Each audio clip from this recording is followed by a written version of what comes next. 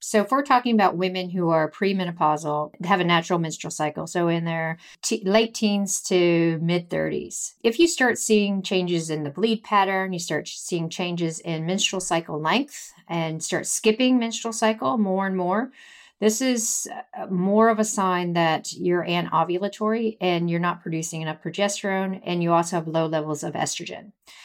We see this so often in recreational all the way through elite athletes because they are not optimizing their fueling. I'm Doug Bopst, personal trainer, best-selling author, and entrepreneur, and I'm on a mission to help others become the best version of themselves.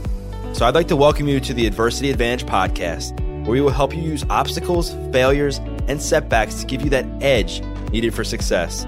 I'll be interviewing people from all walks of life on how they overcame trials and turned them into triumphs. So please, sit back, relax, and get ready to be absolutely blown away by some of the wisdom and stories you're about to hear. Welcome back to our episode of the Adversity Advantage. I'm your host, Doug Bopst, and today's guest is Dr. Stacy Sims. Stacy is a forward-thinking international exercise physiologist and nutrition scientist who aims to revolutionize exercise nutrition and performance for women. She has directed research programs at Stanford and others, focusing on female athlete health and performance and pushing the dogma to improve research on all women. With the unique opportunities Silicon Valley has to offer, during her tenure at Stanford, she had the opportunity to translate earlier research into consumer products in a science-based layperson's book called Roar, written to explain sex differences in training and nutrition across the lifespan. Dr. Sims has published over 70 peer-reviewed papers, several books, and is a regularly featured speaker at professional and academic conferences, including those by USOC and USA Cycling. Today on the show, we discuss why women are not small men, how to know if your hormones are causing health issues, the signs of early menopause, how to optimize your health and hormones in your 20s and 30s and during the peri and postmenopausal stages, how to customize your diet and exercise program based on your age and hormonal needs, why you may want to think twice about intermittent fasting and exercise classes, and so much more. So let's get this conversation going and welcome Dr. Stacy Sims to the Adversity Advantage podcast. Stacy, welcome to the podcast. Hi, thanks for having me. I'm excited to talk to you, and I think a great place for us to start that I think will set a great foundation for our conversation, as I've heard you say on podcasts, I've heard you say this in a TED Talk, that women are not small men. Talk about why you said that and talk about the physiological differences between the two. So it started as a tagline to wake some of my first and second year students up at university so that they would, after lunch lecture, wake up and be like, what do you mean by women are not small men? So there's a couple of layers to it. One, we look at almost all the biomedical research, including sports science research. The data is really from 22-year-old college-age men. So when we're trying to generalize that to women, it doesn't work because there are inherent sex differences, not only from birth, but also when we start looking at estrogen and testosterone. So we look at inherent sex differences. There are things like within the muscle itself, women have more of the proteins within the mitochondria to use free fatty acids. Women go through blood sugar first, and then they tap into free fatty acid use, and they don't deplete their muscle glycogen. So when we're talking about fueling, we have fueling differences there. We look at muscle fiber typing. We look at muscle fiber, like the firing rates. Those are different between men and women.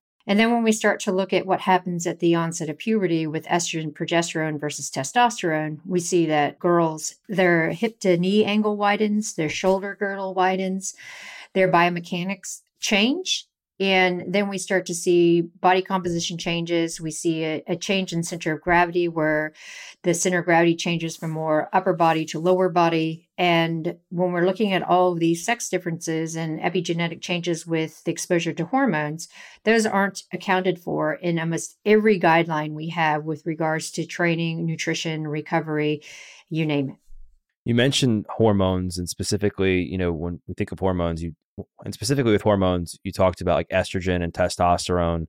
Obviously, like as a guy, testosterone is always like the thing, I want to look at to make sure that that's optimized. And I've also heard you say that testosterone is also incredibly important for women. Talk about the roles that both estrogen and testosterone play in women and why they should pay attention to that. Yeah, so estrogen is really women's testosterone because estrogen in isolation is anabolic, just like the way that testosterone works in men. But women have to have a baseline of testosterone in order to kind of help some of the muscle tissue and recovery accumulate. So when we're looking at testosterone levels, which often get ignored in women, it has a baseline level to help with attenuating fatigue, to help with recovery, to help with muscle development, but it doesn't have the same role in women as it does for men. Estrogen does. So when we look at estrogen. Estrogen is really tightly tied to like satellite cell development of the muscle tissue. It's responsible for how strong myosin bonds to actin for muscle contraction. And it also is responsible for how much acetylcholine is available for a nerve impulse to pass over to the muscle for muscle contraction and the speed of that contraction. So when we're looking at estrogen, it's really important that women maintain a circulation of estrogen that is appropriate for menstrual cycle health, as well as all these other functions that it entails.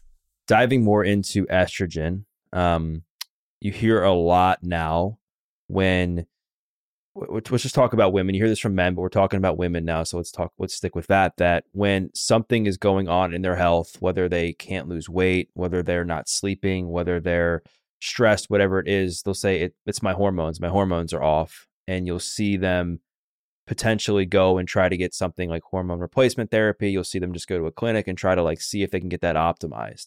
And I see that happening now, just younger and younger, right?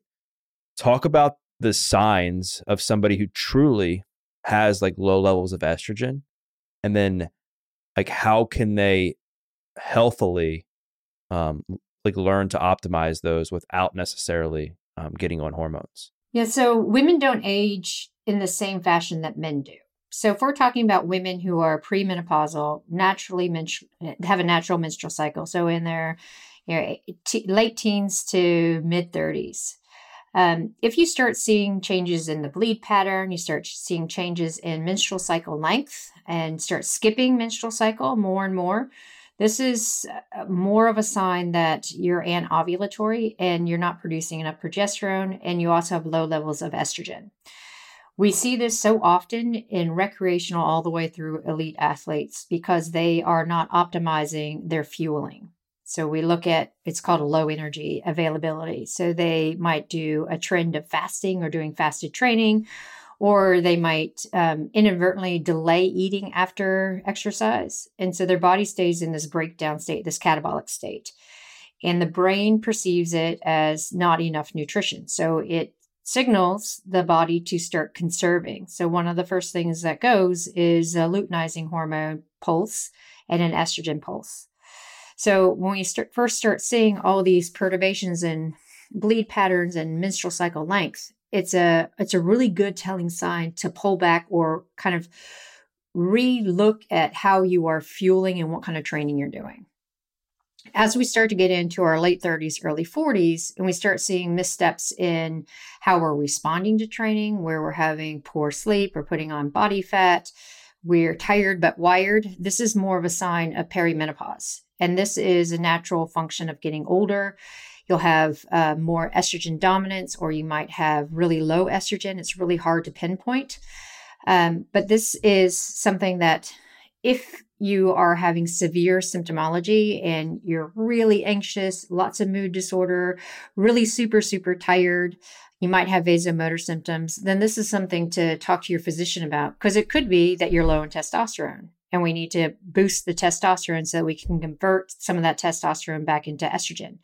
Or it might be that you have more and more anovulatory cycles as a symptom of perimenopause, and we need to perhaps think about menopause hormone therapy, or we have to start thinking more about what kind of training we're doing from an intensity perspective to get that boost of growth hormone and testosterone post-exercise.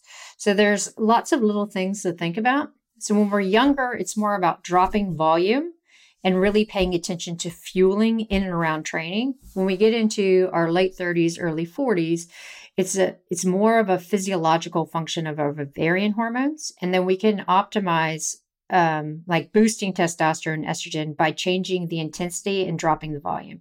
Increase intensity, drop volume. So talking about like perimenopause, I've had friends that have reached that stage, and they've mentioned that they can have these emotional swings, and they can just feel like they struggle mentally. So is the main way to decipher between a symptom of perimenopause and like a mental health issue to go get testing and get their hormones checked? It's really hard because if you go get your bloods done, it's just a one point in time check of hormones. We need to see the trend. Because you might go get your bloods tested and your estrogen is really low, your testosterone is really low, and your follicular stimulating hormone is low. And then you go back a few weeks later and they're all elevated. Physicians really go on symptomology. So if there's a lot of mood disorder, one of the first things I tell women to start doing is taking creatine. So 3 to 5 grams of creatine is really super effective in helping stabilize mood, more so than women who have low grade of depression and take an SSRI. So creatine is one of the first steps there. And if it interferes with sleep and the depressive and anxious symptoms are from poor sleep, then we look at sleep hygiene and perhaps using L-theanine to help induce more of that parasympathetic response. And we're going to come back to peri and postmenopause and what people can do to optimize that time in their life from a health, nutrition, and fitness standpoint. But I want to go back and spend some more time on premenopause. And let's just say that somebody who's 25, 30, 35 years old is listening to this and they're trying to do everything everything that they possibly can to optimize their health during this time. I want to talk about that. But first, I think as a precursor, if you could just outline what a healthy menstrual cycle looks like. So that way, if people are maybe they're not informed or they'd like to know more so that they can understand if something's off, they'll be able to do so. Yeah, sure.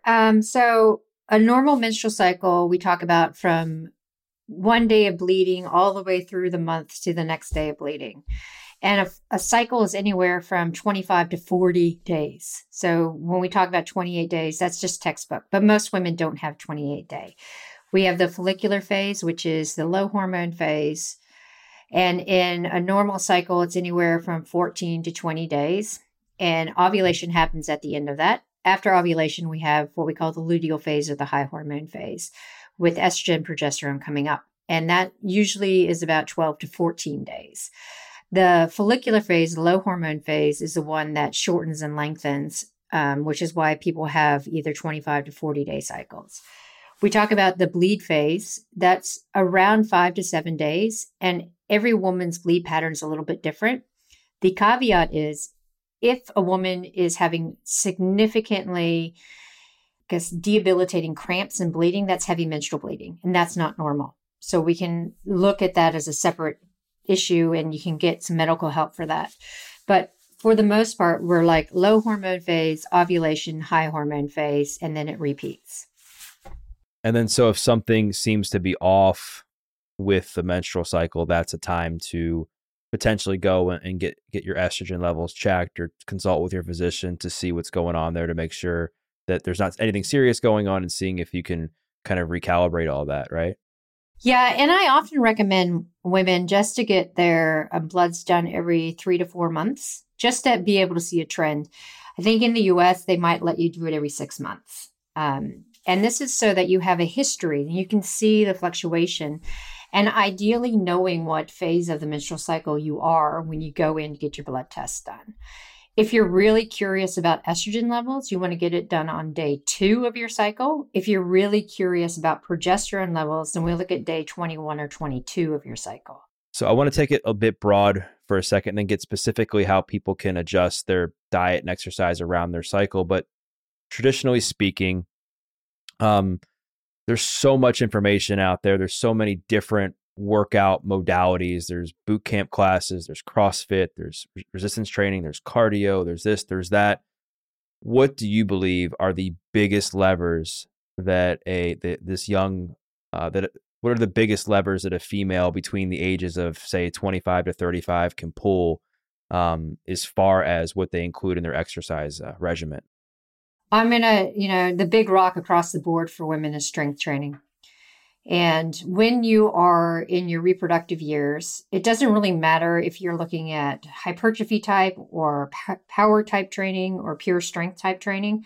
The goal is to build and maintain lean mass. And then you can complement it with whatever kind of cardiovascular stuff you want to do. If you're training specific for endurance, then you look at including endurance stuff. If you're looking for general health and trying to maintain high-end fitness and lower body fat, then you look at doing some high-intensity sprint interval training type stuff. But as you start to get older, especially when you hit that perimenopause stuff, this is where the big rock of power-based resistance training and specifically high-intensity sprint interval training comes into play. When we're looking at the younger set, our 25-year-old avatar here, we can look at periodizing or doing some undulation type work within the menstrual cycle, where we're looking at how the immune system behaves, how the body responds to stress. So we can look at doing heavier, higher load type work in the low hormone phase through ovulation. Then after ovulation, we start to have a change in stress resilience and the immune system, where we have more pro-inflammatory responses. So it's a little bit harder to adapt. So we want to try to look at what kinds of things can we do that kind of dampen inflammation. So this would be more steady state type work, and maybe looking at doing more power-based training instead of the hypertrophy type training.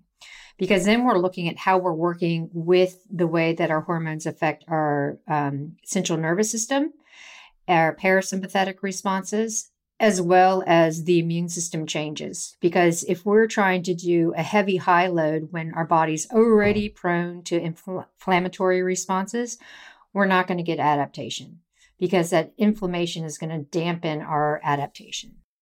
Before we get into the specifics on what you mean by shifting more into a power type training, people are incredibly busy now. They have so much going on. And I think it can be hard sometimes to track all this stuff. Have you found any tools to be useful for somebody to track their cycle so they can understand how to curate their exercise program around that?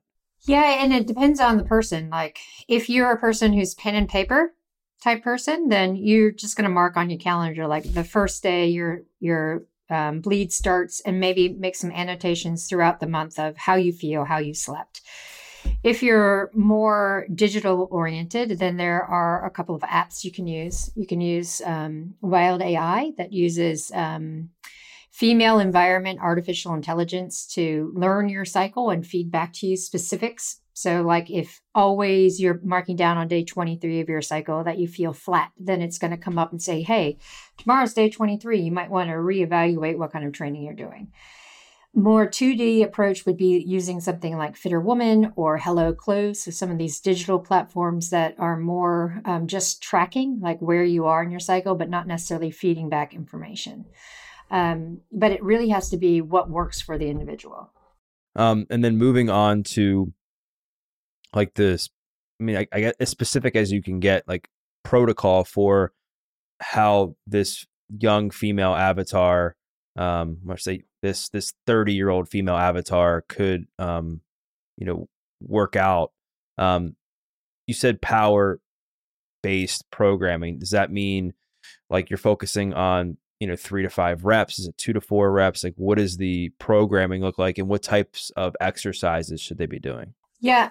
When we talk about power-based, we're looking more at compound movement. So your deadlifts, your squats, your Romanian deadlifts, push press, those kinds of things. Not fully Olympic lifts, but really looking at compound movements and doing a 3 to 5 set rule, right? So your 3 to 5 exercises, 3 to 5 sets, around 3 minutes recovery between. So it's really accessing the central nervous system. It's not fuel depleting, because we want to work on that neuromuscular recruitment. We want to work on the speed of contraction, and we don't want to be fuel depleting because that becomes more inflammatory. And this becomes a bit scary for a lot of women who are going into the gym because they don't really feel comfortable and they're not that familiar with lifting heavy loads. So if we're looking at power-based training and it's 80% or more of 1 rep max, a lot of women shy away from that, but they shouldn't. Like, we want people to phase into it. We want people to move well and become confident in that. and then slowly start to put on load as they become more confident and move well. And so do you recommend women who are, like you said, maybe a bit nervous to get started with this, they're a bit overwhelmed, they maybe don't like going into the gym, do you recommend them working with a coach, or do you recommend them like watching some videos online to get themselves like acclimated to this process? Like how do you kind of casually get them started? I'm really fond of the idea of working with a kinesiotherapist or a physical therapist that knows movement standards. Because if you have 1 or 2 sessions with them, they can identify faults in your movement and then give you recommendations of how to correct that fault. And then if you're really uncomfortable going into the gym, then there's some good platforms where you can learn how to do a deadlift properly. You can learn how to squat properly, but never underestimate getting a really good PT to take you through a program, teach you and watch you. And you don't have to invest a lot of time or money into it, but you definitely want some outside help so that you don't start doing movements with poor technique, because then that loads you up for injury. So 3 to 5 exercises, 3 to 5 sets, 3 to 5 minute rest in between sets, correct? What's the frequency like? Do you recommend 2 days a week, 3 days a week, 4 days a week? What's your recommendation on that? For a 30-year-old, minimum 2 days a week. And then, so how do we, let's just say there's that person that is, I don't want to pick on specific companies, but they're going to certain classes 4, 5, 6 days a week. And it's just like crazy intensity, right? And they're just doing that for an hour, hour and a half, 45 minutes, whatever it is, every single day. And they're burning calories, right? They're burning more calories, maybe throughout that session than they may during a session like we're describing. What's the elevator pitch to convince this person to be okay with dialing it back and convincing them that less is more? That is talking to everyone who's like in their 30s to 50s, right? Because the mentality of calorie in, calorie out, got to burn, be high intense. It's really asking like, what is their goal? Why are you going to these classes every day? Is it for the social aspect, or are you looking for body comp change and to get fitter? Because if you're looking for body comp change and to get fitter, then you're wasting your time and your money. Because if you're always putting yourself into this moderate intensity, then you're elevating baseline cortisol. You're not getting the same kind of growth hormone and testosterone response that we find after intense exercise or intense lifting. So it's kind of like you're paying money to hit a brick wall. If we are concerned about body comp and weight gain, then it's about, okay, we want to reduce the intensity because we want to reduce the cortisol. If we're reducing the cortisol, we also want to bump up the protein. Because if we're reducing cortisol, we're also reducing systemic inflammation, which then feeds forward to less bloating and puffiness. We also see the body starts to kind of release body fat, so to speak. And the protein part is so important, especially if we're doing a lot of breakdown type activities. I try to get people to drop at least 1 class a week if they're doing 4 or 5 classes or more in a week, and be like, okay, let's take 1, have more recovery day, but I don't mean sit on your butt all day. Let's go and look at functional movement. Let's look at active recovery, and let's see how you sleep. Because if you're always hitting yourself and you're going so hard every day, it does interfere with sleep because you can't get into a parasympathetic drive. That's how you get really good sleep architecture. So it's kind of a biohacking of let's pull you back just 1 day. Let's pull you back 1 day and see how it goes. And then maybe let's pull you back 2 days and substitute those high intense classes with something less intense, but still beneficial to the body. So what I'm hearing you say is for people to dial back these workout classes and look more into functional movements and doing compound movements, whether it be push press, bent over row, pull up, squat, deadlift, various types of lunges, et cetera, and then like building off of that and see how their body composition changes. Yeah. You mentioned cortisol, and we've talked extensively on the podcast how chronic stress obviously isn't good for you. But as cortisol relates to weight gain, you've heard a lot that, oh my gosh, I'm just stressed and that's why I'm gaining weight. Like, why does that happen? Yeah. Some cortisol is good. It allows us to function well. But too much is not good, because if we have too much circulating cortisol, it becomes our new baseline. And cortisol is primarily a flight or fight response hormone. It's a sympathetic driver. And if we have a high amount of baseline cortisol, we're always in a sympathetic drive. So that means our body can never relax.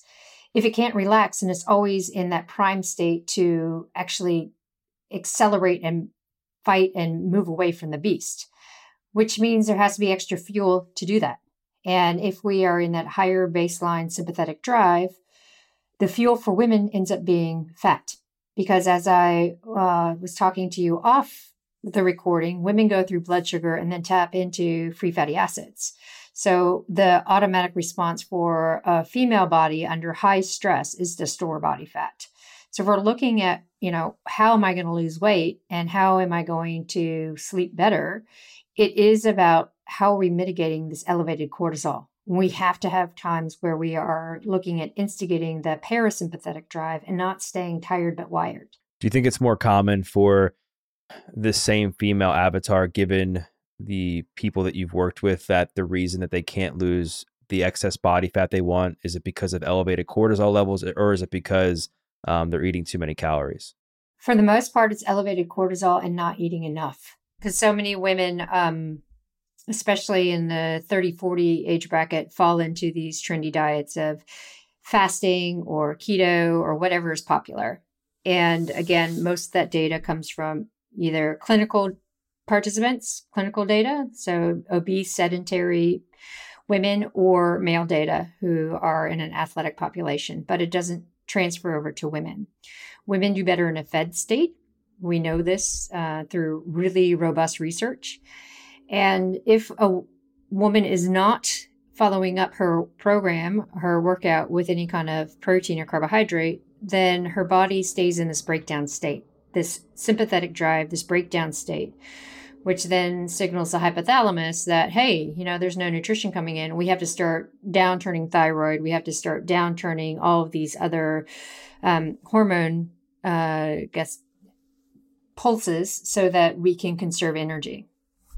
So when I'm talking to someone who is like this avatar and is hammering it hard, usually gets up, gets to the gym first thing, then, showers at the gym, goes to work, has a long day at work, comes home, might meet people after work, and is just continuously on the go and isn't fueling properly for exercise stress or daily stress, we pick up a plan and be like, okay, we're going to make sure that you have protein before and after regularly throughout the day. Not only do they find they have more energy, but the weight starts to shift and they start sleeping better. It takes about 3 weeks. And then all of a sudden they're like, whoa, what's just happened? And it's complementing what the body needs and what the brain is perceiving at the same time as dialing back that cortisol. You mentioned fasting, and obviously that's a massive trend right now. I actually fast, but I would just say I fast for like 14 hours. It's nothing crazy extensive, but it's definitely something that fits within my lifestyle. But fasting is very trendy right now, and a lot of people are doing it. A lot of women are doing it. What do you consider to be fasting, as far as to the point where it can be detrimental? And explain like why, and explain like why some of these fad diets can be so dangerous for women. Okay. So if we talk about fasting itself, if you're someone who gets up, has breakfast, does training, eats throughout the day, and then you stop eating after dinner, and you don't eat again until breakfast, so you have a 12 to 14 hour overnight fast. That can be called fasting, or it can be called normal eating. That's fine. So when you start getting into the exaggerated fast, where you don't eat until noon, and then you have a small window in the afternoon where you're eating, and then you have dinner, then you don't eat again until noon the next day. This is where it starts to get into a problem, both for men and women, but specifically for women. From a chronobiological standpoint, we're seeing in the research that those people who delay their calorie intake till noon have most of the calories in the afternoon, and then don't eat after dinner, and they maintain that cycle where they're eating noon to maybe 6 p.m. There's a higher incidence of obesity and a higher incidence of sarcopenia. both in men and women. When we look at active women who are doing a lot of their training fasted, we see there's a higher incidence of REDS, relative energy deficiency in sport, and the syndromes there, and a lot of endocrine dysfunction. And this has to do really with the hypothalamus. Because if we look at the hypothalamus, in men, there's one area in the hypothalamus that has kisspeptin neurons. In women, there are two areas that have kisspeptin neurons. Now, why kisspeptin is really important is that it is an appetite control center and an endocrine control center. So for women, the baseline, calorie intake before we start to see perturbance in our endocrine function is around 35 calories per kilogram fat-free mass. For men, it's 15. So if we're looking at that threshold right there, we see that when women start to do a lot of exercise stress or a lot of physical stress, be it, life stress when they're awake, this threshold really perturbs the kisspeptin neurons. And when the kisspeptin neurons are like, hey, there's not enough fuel coming in, then they start to downregulate. If we downregulate, then this is where we start to see that decrease in our luteinizing hormone pulse, decrease in estrogen pulse, a cessation of menstrual cycle function and thyroid function. We also see a misstep in our appetite and our appetite hormones because estrogen drives and controls appetite as well. For men, we don't have the same thing. So when we start looking at fasting and the data on fasting, the outcomes for men, that is more parasympathetic drive, we see better telomere responses, and we see better health outcomes. It's because the threshold for perturbance is not the same in men as it is for women. Gotcha. And then, so I know you've spent a few minutes talking about like what necessarily not to do. Let's talk about like what females can do to optimize their nutrition. You mentioned that protein is like the biggest lever that they can pull from a macronutrient standpoint, making sure they're optimizing that. How much protein should they be aiming to get? How does that differ around like workout timing? And then what else should encompass their diet? We will get you back to this episode of The Adversity Advantage in just 1 second, but first I wanted to give a quick shout out to this episode's sponsor, House of Macadamias. I have always been a big fan of macadamia nuts because of their taste, convenience, and incredible health benefits. They have arguably the best fat profile of any nut as they are loaded with monounsaturated fats. Macadamia oil has more monounsaturated fat than olive oil. Macadamias are also the only nut rich in rare omega-7 fatty acids, which can support natural collagen production, glucose metabolism, and help reduce inflammation. Traditionally, macadamias are super expensive, but that's where House of Macadamias comes in. They are changing the game. House of Macadamias has vertically integrated with 90+ farmers so that they can make accessible one-of-a-kind macadamia products that are fresh from harvest with unmatched quality and price points. Their range of products have no added sugar or artificial ingredients and range from hand-sorted nuts with savory, all-natural flavors to nuts dipped in sugar-free chocolate to creamy nut butters and cold-pressed extra virgin macadamia oil, which is perfect for cooking given its high smoke point and buttery flavor. And of course, they also sell simply salted macadamia nuts where the only other ingredient is sea salt. House of Macadamias never runs discounts, but they have a very special offer for my listeners. For a very limited time, they are gifting a free box of their sea salted macadamia nuts that are worth $35 when you visit houseofmacadamias.com/Doug. You can also get 20% off your entire order with the code Doug20. Again, visit houseofmacadamias.com/Doug to get a free box of their sea salted macadamia nuts, or you can get 20% off your entire order with the code Doug20. Now back to the show. So if I were to do like the guidelines, right, where we look at perimenopausal women getting 1.4 to 1.8 grams per kilogram of body weight a day. Peri and postmenopausal, it's around 1.8 to 2.2 grams. But what does that look like in real life, right? People are like, what does that mean? So if I were to say someone gets up and has a training session at 6 or 6:30 in the morning, if it is strength training, then we're looking at 10 to 15 grams of protein beforehand. And that can be a couple of tablespoons of cottage cheese. It could be a scoop of protein powder in your coffee. It's not a lot. If we are looking at some kind of cardiovascular work with some strength, then we want to add an extra 30 grams of carbohydrate to that 15 grams of protein. So that could be a banana or half a banana that you're adding to your protein fortified coffee. Again, not a lot, but it is enough to signal the hypothalamus that, yeah, there's some nutrition coming in. We also know that by having that protein before a strength training session, it increases the post-exercise oxygen consumption. So basically keeps your metabolism elevated for a little bit longer period of time than if you didn't have it. Post-exercise, super important, regardless of what you do, is women who are younger want to get between 25 and 30 grams of protein. So that's about palm size. And that can be in breakfast. Doesn't have to be something special. It can be breakfast with carbohydrate. So about 1 gram of carbohydrate per kilogram or half a gram per pound. And then throughout the day, we're looking at around 30 grams at each meal. So again, that's palm-sized portion of protein at every meal and about 10 to 15 grams for every snack.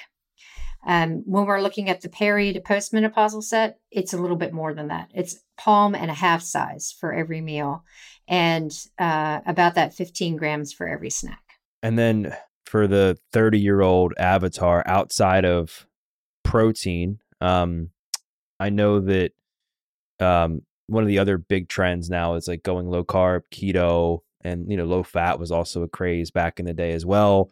What are the guidelines around the other macronutrients in your opinion, based on the research that this avatar should really include in their diet? Yeah, carbohydrate availability is another big one. So if someone is trying to be an athlete, knowing that we say a person is athlete if they exercise on purpose, low carbohydrate availability is one of the leading reasons for a lot of metabolic and cardiovascular perturbances that we see. So making sure there's adequate carbohydrate. What does that mean? That means that when you are in the high hormone phase, that you really want to make sure that you're eating some carbohydrate before and after each exercise session, because the elevation in estrogen, progesterone really inhibits your body's ability to access carbohydrate. So again, it all comes down to how are we making fuel available for the exercise stress at hand? We're in the lower hormone phase. We're just having regular bits of carbohydrate throughout the day. So that is colorful fruit and veg. Don't be afraid of sourdough bread. Don't be afraid of grains. We need carbs. Women need carbs. And again, it brings it back to that threshold response that the hypothalamus has. When we start looking at keto, we start looking at the low carb, high fat.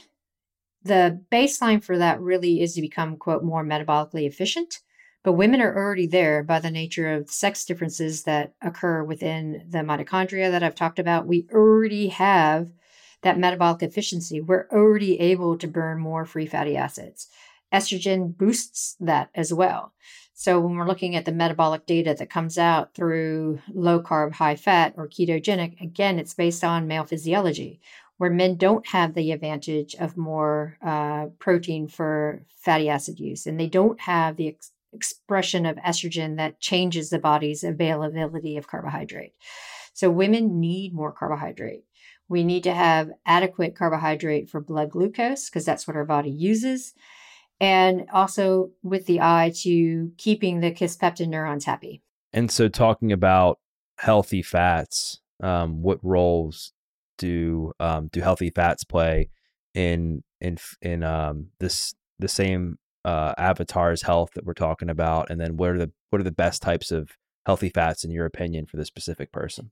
I'm glad we're not in the 80s in the snack well craze of, no fat, no fat. Fat is good. Our body needs it. Don't be afraid of it. But we look at it from nuts and seeds and avocados. Even some animal fat is fine. It's just not going above that 35% of your total calories from fat. But yeah, don't be afraid of it. Include it in every meal. We know things like olive oil and salad makes the vitamins and minerals in the greens more available. So don't be light-handed in the healthy fats. Talking about like an issue that I think is, I guess like brings this all together is I would say that a lot of the people that I've come across in my career, and even just people that I know, like their main goal is they want to look a certain way. They want to be lean. They want to be strong. They want to look good and feel good in their clothes. But I think sometimes based on what people might see on the internet, their idea of what health and being lean looks like is different from what the science actually says. So if you could talk about like what is a healthy body fat percentage for this female avatar, what does being lean truly mean? I think people would really appreciate that. Yeah. So when we look at like the basic science and talk about percent body fat, women have 12 to 13% essential fat. So that's, in and around the organs, myelin sheath, that kind of stuff. But when we start really talking about percent body fat, it's really hard to dial it in. And the fact that what we want to know is health status. How are you feeling? What's your power to weight ratio? Are you improving in the gym? How are you sleeping? How is your resting heart rate? How's your heart rate variability? So all those training metrics are more important than percent body fat. Even though people are like, oh, I want to be as lean as possible, that might not be what genetically you're predisposed to doing or how happy your body is. If we're looking at images on the internet, most of those are photoshopped or through filters. We look at elite athletes. That's not the ideal. If we're talking about a bell curve, right? We have people who are either end of the bell curve, and elite athletes sit on the very far right side of the bell curve because they're always on the teetering point of being overtrained or sick because they have to maintain a certain performance standard. If we read a lot of Trent Stellingworth's work about his wife, who is a professional Olympic caliber runner, she perturbates in her body composition across the year. It's higher in body fat off season, starts the season higher body fat, and then it naturally starts to come down as she starts racing more to a peak race. And that's healthy. Trying to maintain an ideal of a body fat is not sustainable. So it's more about the health metrics and being comfortable in your body, but also making sure that where you sit allows you to sleep well, recover well, not get sick easily, be able to keep improving in your power, keep improving in your strength, keep improving in your speed. And your body will naturally fall into where its ideal body fat is.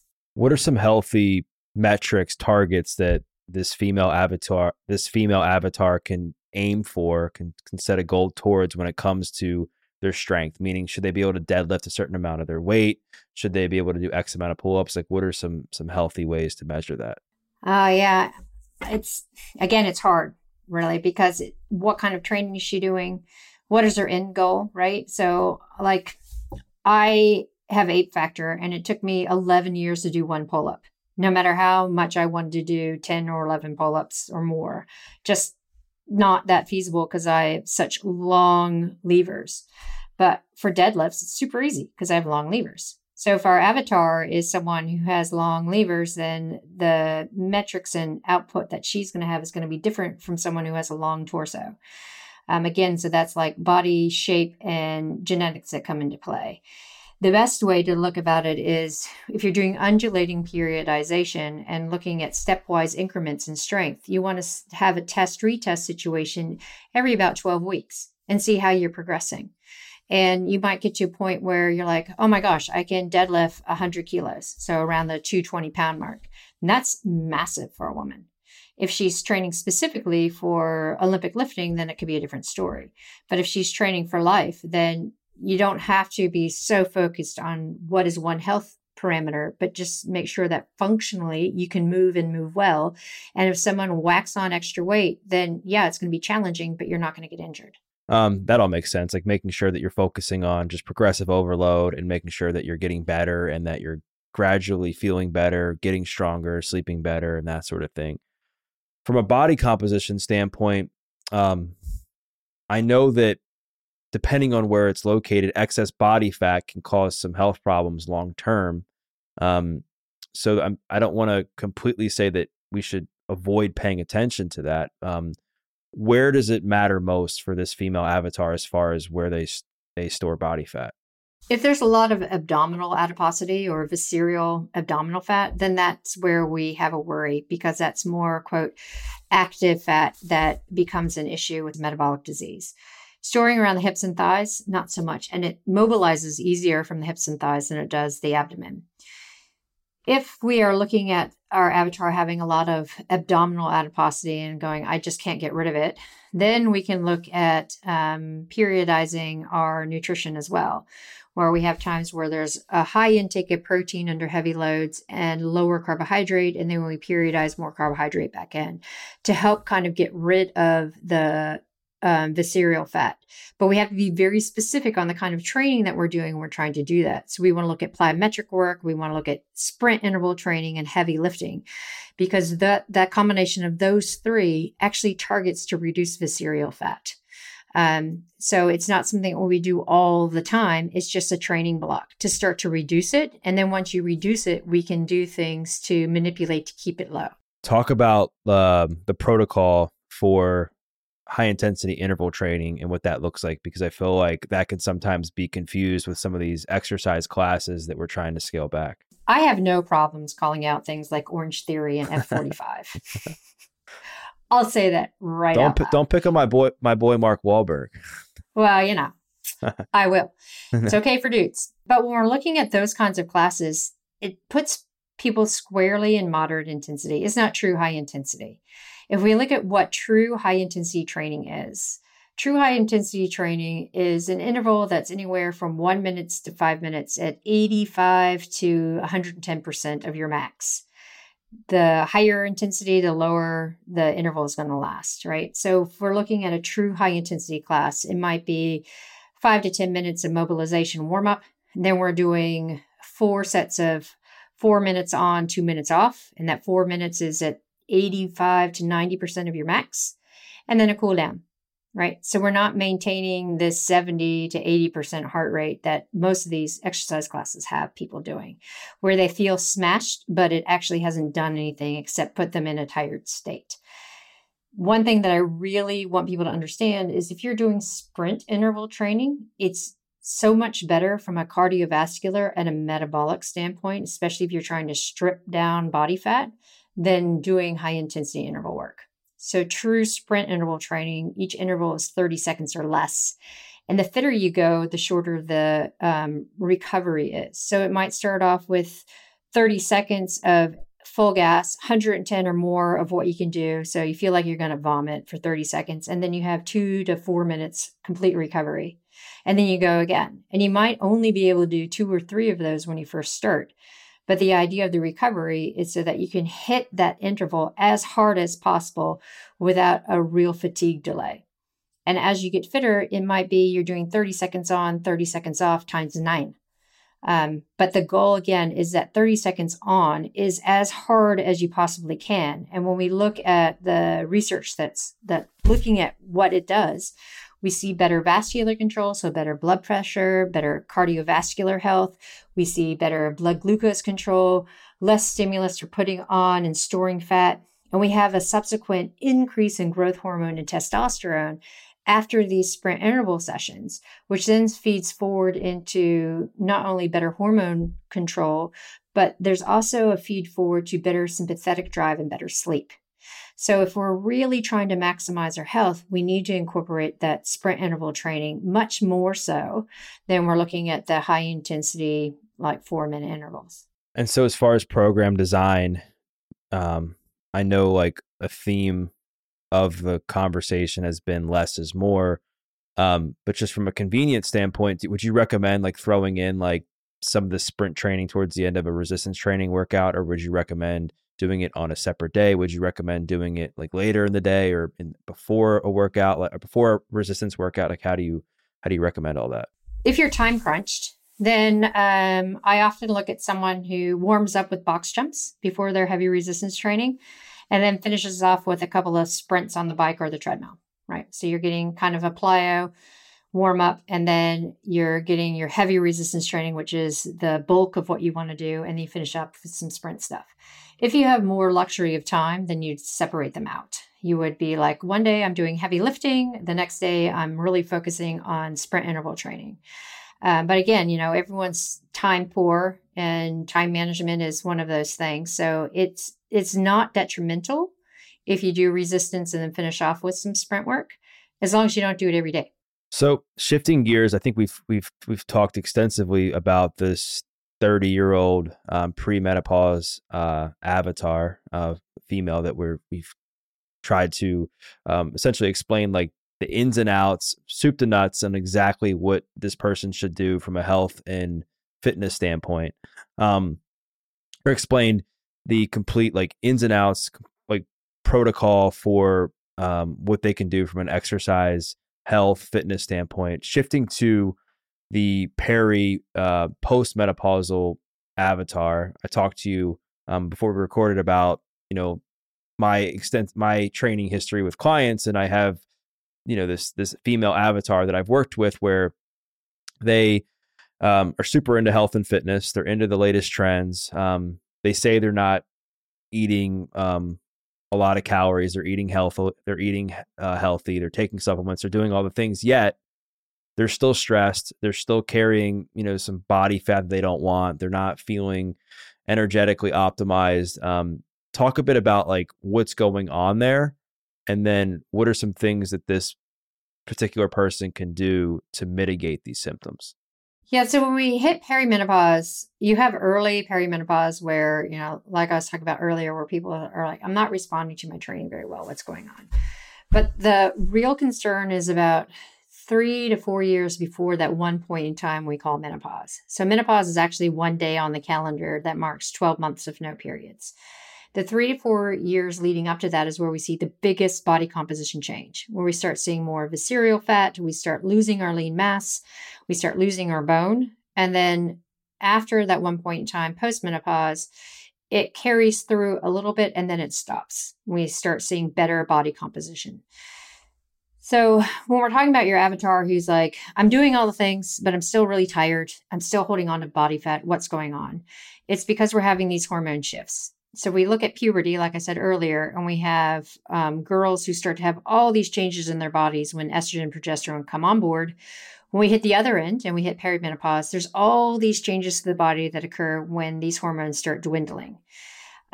So specifically, we lose anabolic stimulus. So we become more anabolically resistant to protein, and we become more anabolically resistant to hypertrophy type training. So when we're looking at a woman who's like, I'm losing lean mass and I'm putting on body fat, what do I do? Immediately look at lifting heavy. So this is where that 85% 1 rep max type work comes into play. And it's all central nervous system driven. As I was talking about earlier about estrogen is so tightly tied to skeletal muscle quality and ability for neuromuscular firing. We have to look at an external stress that is going to help the body adapt how estrogen used to. So that's that heavy lifting. We look at abdominal adiposity or that visceral fat. It's because we're having this change in estrogen and progesterone, and the body's in this really significant sympathetic drive, and we have an elevation in baseline cortisol. So of course we see more visceral fat. What do we do there? Plyometrics. Plyometrics super important because it's a really high intense stretch rebound response. From a metabolic standpoint, it's telling the body, hey, we need to not get this visceral fat going. We need more carbohydrate available within the liver and the muscle. And we need to not have this visceral fat because it's extra weight that we don't want because we can't move it as fast as we want. And then when we're looking from like, what do we do for other means of that top end metabolic control? Again, it's a sprint interval training. So if we start implementing training changes and we're looking at polarizing where it's either full gas or it's really slow, easy recovery, never in that moderate intensity stuff, we start to see really good body recomp. The other problem with peri and postmenopause is that sympathetic drive and the neurotransmitter changes that are happening because estrogen is really tied to dopamine and serotonin. We have to look at the gut microbiome. So when we're looking at the gut microbiome and taking care of the gut microbiome, it's really essential Because when we start losing our hormones, our sex hormones, we lose diversity in the gut microbiome. We start having more of an obesogenic type gut microbiome. So having an eye to really hammering in the prebiotics, so the leafy veggies, the really fibrous veggies and fruit, and having probiotics through food, not over-the-counter type pills. This increases the diversity of the gut microbiome, which then feeds forward to better serotonin release, because 95% of serotonin production is from the gut, not from the brain, which allows us to have better dopamine and serotonin responses. It also allows us to have better BDNF, which is important for our brain and brain volume, which helps with cognition and function. And then having a really diverse gut microbiome also helps with body composition. So the big rocks for peri and postmenopause, again, is the resistance training gut microbiome. And then from a programming standpoint, I know you mentioned the big rocks as far as exercise are resistance training, compound movements, plyometrics, stuff like that. I know that injury prevention also becomes more important as we get older, whether you're male or female. How does that all play into some of the stuff that you're recommending? Yeah. And again, when people listen to this, it's like, I don't want people to automatically jump into heavy lifting and plyometrics. We want to take an eye to it as not being a training block, but what are we doing for the rest of our lives? So we phase into it over a longer period of time. So this is where we're doing a lot of mobility work. We're doing a lot of like functional movement, seeing how we're moving. If we're not comfortable jumping, then maybe we do some French contrast training first. So then our body learns how to jump after a heavy load. And then we start to gradually add in some of the heavier type plyometric jump work. Or we can look at battle ropes that gives a plyometric movement without the jump movement. So there are different options to take as we get into it, but I don't want people to automatically change and go, okay, I heard this podcast. I'm going to go to the gym. I'm going to do plyometrics and heavy lifting. That's not what it's about, because I don't want people to get injured. I want people to look at it as, what am I going to be doing when I'm 80? I'm 45 now. What am I going to be doing when I'm 80? And I want to be hitting the gym. I want to be running upstairs. So let's take care of the body now. Make sure we move really well. Make sure we phase into this different type of training really well. And it might take a month. It might take 6 months until you actually get to the point where you're able to move those loads and do the plyometric work without fear of injury. Because a lot of these things that you're mentioning are all modifiable, right? You can start with even like a sled push. You can start like doing intervals on an assault bike. You can start the rower. Like these things, for the most part, are all pretty safe for most people to start doing, right? And modifiable based on effort. Exactly. I always get pushback from women who are in late perimenopause, early postmenopause, because there's a significant increase in wrist, hand, and knee osteoarthritis at this point in time. So people are like, I can't jump. I'm like, well, plyometrics doesn't necessarily mean jump training. It's that explosive movement that you can do through modifications. It can be, plyo push-ups. It can be the battle ropes. It can be, maybe you're stepping up and then soft land jump down. So a low depth box jump or something like that. So just like you're saying, is giving options and modifications so that it can be inclusive for everyone. And then as far as the prescription for nutrition, you talked about the importance of optimizing the gut microbiome. You also mentioned that protein is more important during this stage because the body doesn't absorb it as well. Talk a bit about like the recommendations for that, and then any other big rocks you'd recommend from a nutrition standpoint. Yeah, we start to see more insulin resistance. So the types of carbohydrates that you eat really are impactful. So this is why I'm like, you want to reach for the fibrous fruit and veg, because fiber helps offset some of the blood sugar spikes that can happen if you're eating less fibrous or higher fruit sugars or higher sugar fruit. And then when we're talking about protein, the muscle tissue is less responsive to anabolism because we don't have the estrogen help. So when we look at people saying 25 grams post-exercise to get muscle protein synthesis for up to 48 hours, we know that in older women, especially peri and postmenopause, it's 40 grams. So we get that leucine trigger around the 40 gram because of this anabolic resistance. So super important to keep regular doses of protein throughout the day. And people will be like, what, you want me to get 135 to 150 grams of protein a day? That's whoa, so much. I'm not talking about just eating meat. I'm talking about you can have nuts and seeds, legumes, sprouted bread. You can have yogurt. You can have eggs. You can have meat. You can have fish. You can have tempeh, edamame. Just almost everything has a little bit of protein in it. So just with the eye of what you're putting on your plate has some protein in it is going to get you there. And we talked about some of the things to pay attention to and focus on from the pre-menopause avatar. We talked about like the cycle. We talked about estrogen levels and stuff like that. As far as the menopausal, the postmenopausal avatar, are there specific markers that you would recommend getting checked every 3 to 6 months? Is there any other like signs and symptoms that they should really pay attention to before consulting a physician? Like what does that look like? The conversation around menopause is lacking really in society. So, people will be like, oh, I'm really irritable. I must not be getting enough sleep.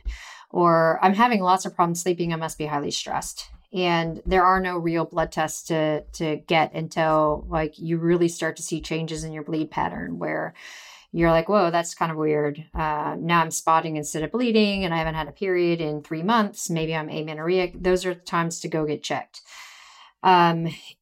The caveat really is if you're having significant symptomology that's interfering with daily life, then talk to your physician about using menopause hormone therapy because it is a therapy and it is designed to help get you through all of the transition. But really note that it does not improve body composition. A lot of people think, oh, I'll go on hormone therapy and then I won't have to worry about my body composition changing. It doesn't do that. It's not the same as your endogenous hormones. Also, as you go into perimenopause, you have a decrease in the sensitivity of your estrogen, progesterone receptors. So when you start whacking your body with high levels of exogenous hormones, it does not do the same as your body's natural production. Also, the metabolism of it is different. Menopause hormone therapy is a therapy, and it is designed to reduce the symptomology, especially when we're talking about vasomotor symptoms and mood disorders and bone mineral density issues. But don't reach for it because of body composition concerns.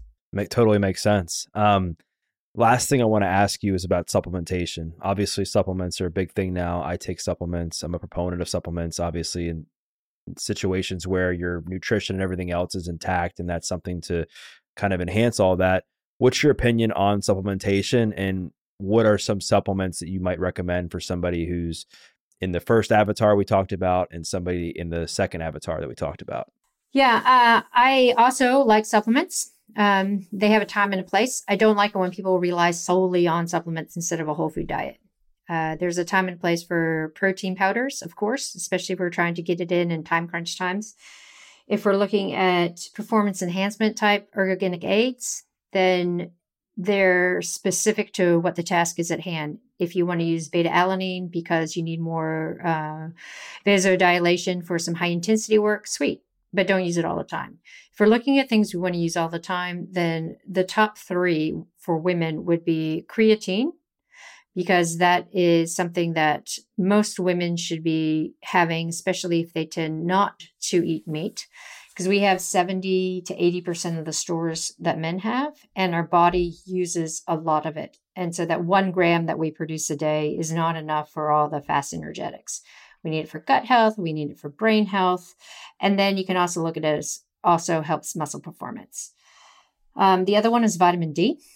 Because even if we are out in the sun, a lot of the times we're slip, slap, slop, sunscreen, hat, trying to avoid getting sunburned. So our vitamin D levels are low, and we need that for so many different functions in the body.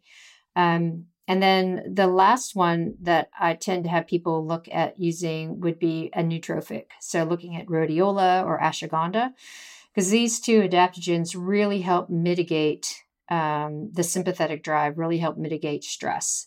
So for our younger avatar, I would recommend rhodiola rosea. And for our peri and postmenopausal women, I would say ashwagandha. And there you have it.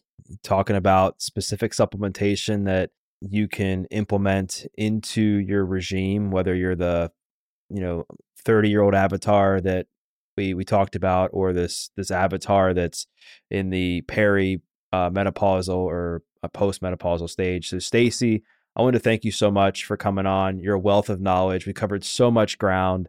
And I feel like people are going to want to connect with you. They're going to want to buy your book. They're going to want to watch your TED Talk. Like, where's the best place to do all that?